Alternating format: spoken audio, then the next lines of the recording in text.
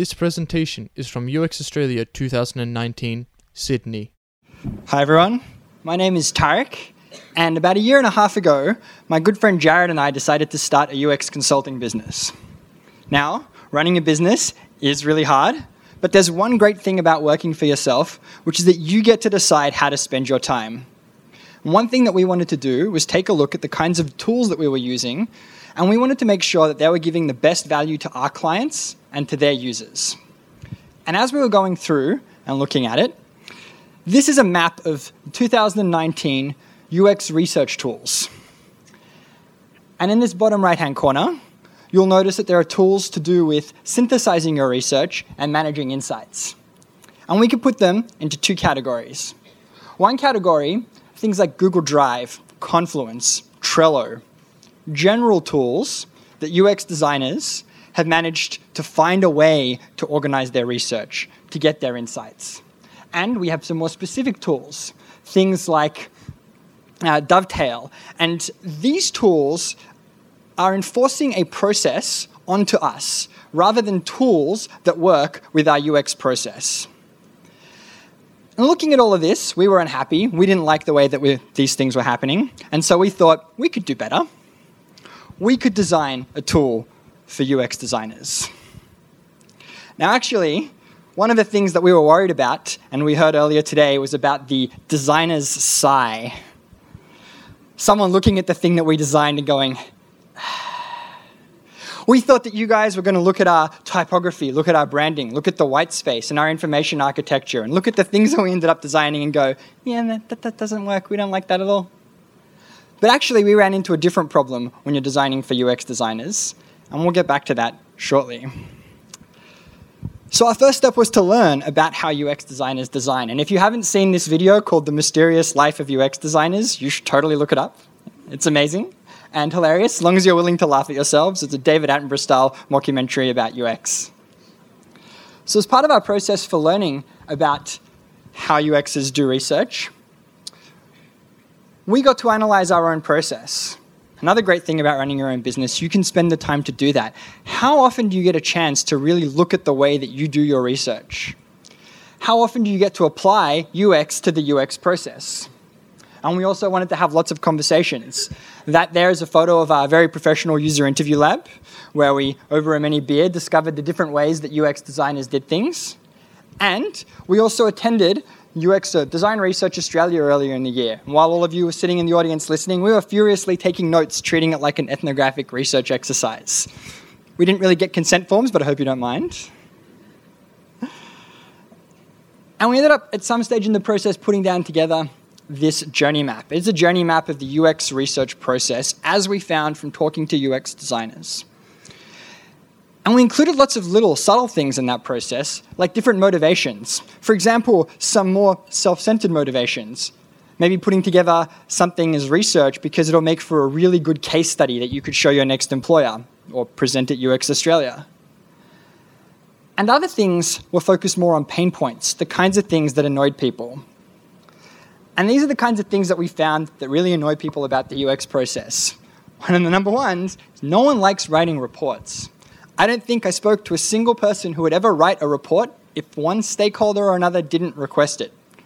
No one likes writing reports. Also, synthesizing research just kind of feels wrong on a screen. We're visual people. We like to move things around on a wall with post-it notes. Those tools just don't exist.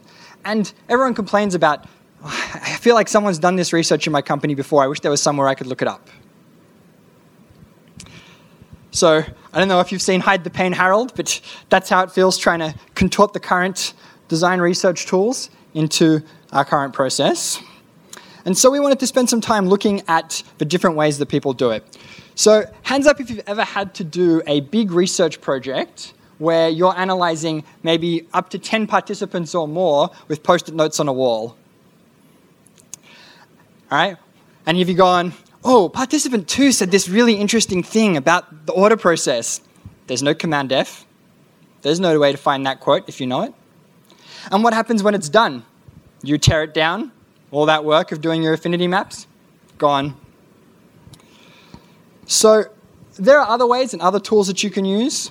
in Trello, you can drag and drop things. You can put different participants in columns, and this is ways that we observed and UX designers told us about. And then you drag them into the themes for your affinity map on the side. That's how we saw people do it. What happens? Once you move something from the participant, you lose track of where it is. You have to tag all of your participants in research manually. If you've ever tried affinity mapping or synthesizing in Excel, don't. Dovetail, which I mentioned earlier, needs you to write a transcript, highlight interesting pieces of your research that participants said, right-click and add a tag.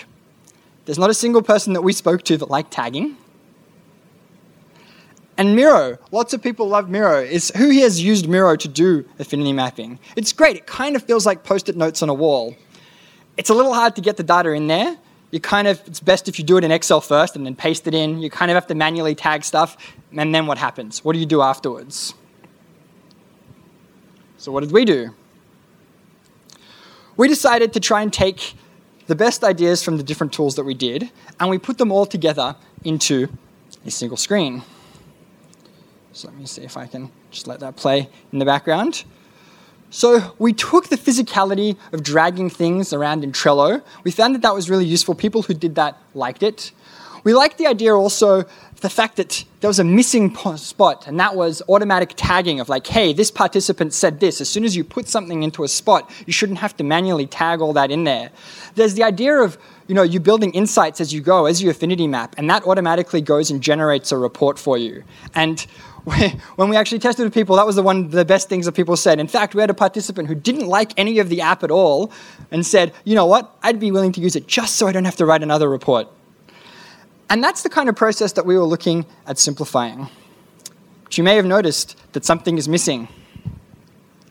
What's missing is usability testing. We talked about the research we did up front, the competitors we stole the inspiration from, and we talked about the design that we did. But what about usability testing? One interesting thing that we realized at the beginning is if we were going to test something to make a better way to do synthesis, people had to test it with their real data. They really needed to drag and drop.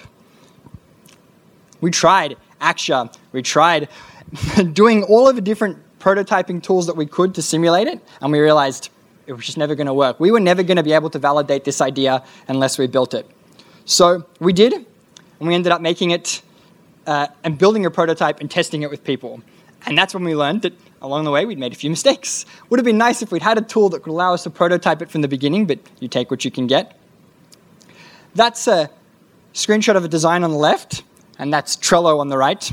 One of the biggest questions we have is, how is it different from Trello?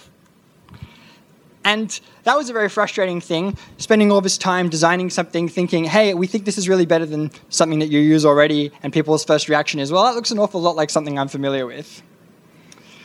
So we ended up showing a video, which I'll skip through because I'm running out of time, of how that actually happens. And that was a key example for us. If something is very familiar, you want to show, don't tell to explain the difference. I'll skip the next part, and I'll jump to the last thing, which is what did we learn? We learned that UX designers tend to be very friendly, agreeable people. We were worried that you were all going to be too critical of something that we designed, and actually we discovered the opposite. People were too friendly. They're used to doing interviews, they're used to conversations, and it was actually difficult for us to extract complaints and problems and feedback about what they didn't like. We learned that UX designers are visual people. We like to see Post-it notes on a wall because we like to be able to see and in some way feel the entire process and what's happening and understand it. And that is really fundamental to the way that we do things. I just want to take a moment to thank you all for giving us the opportunity to do that. I chuck our presentations, any presentation I do on SlideShare. If there's anything you want to take a look at, feel free to.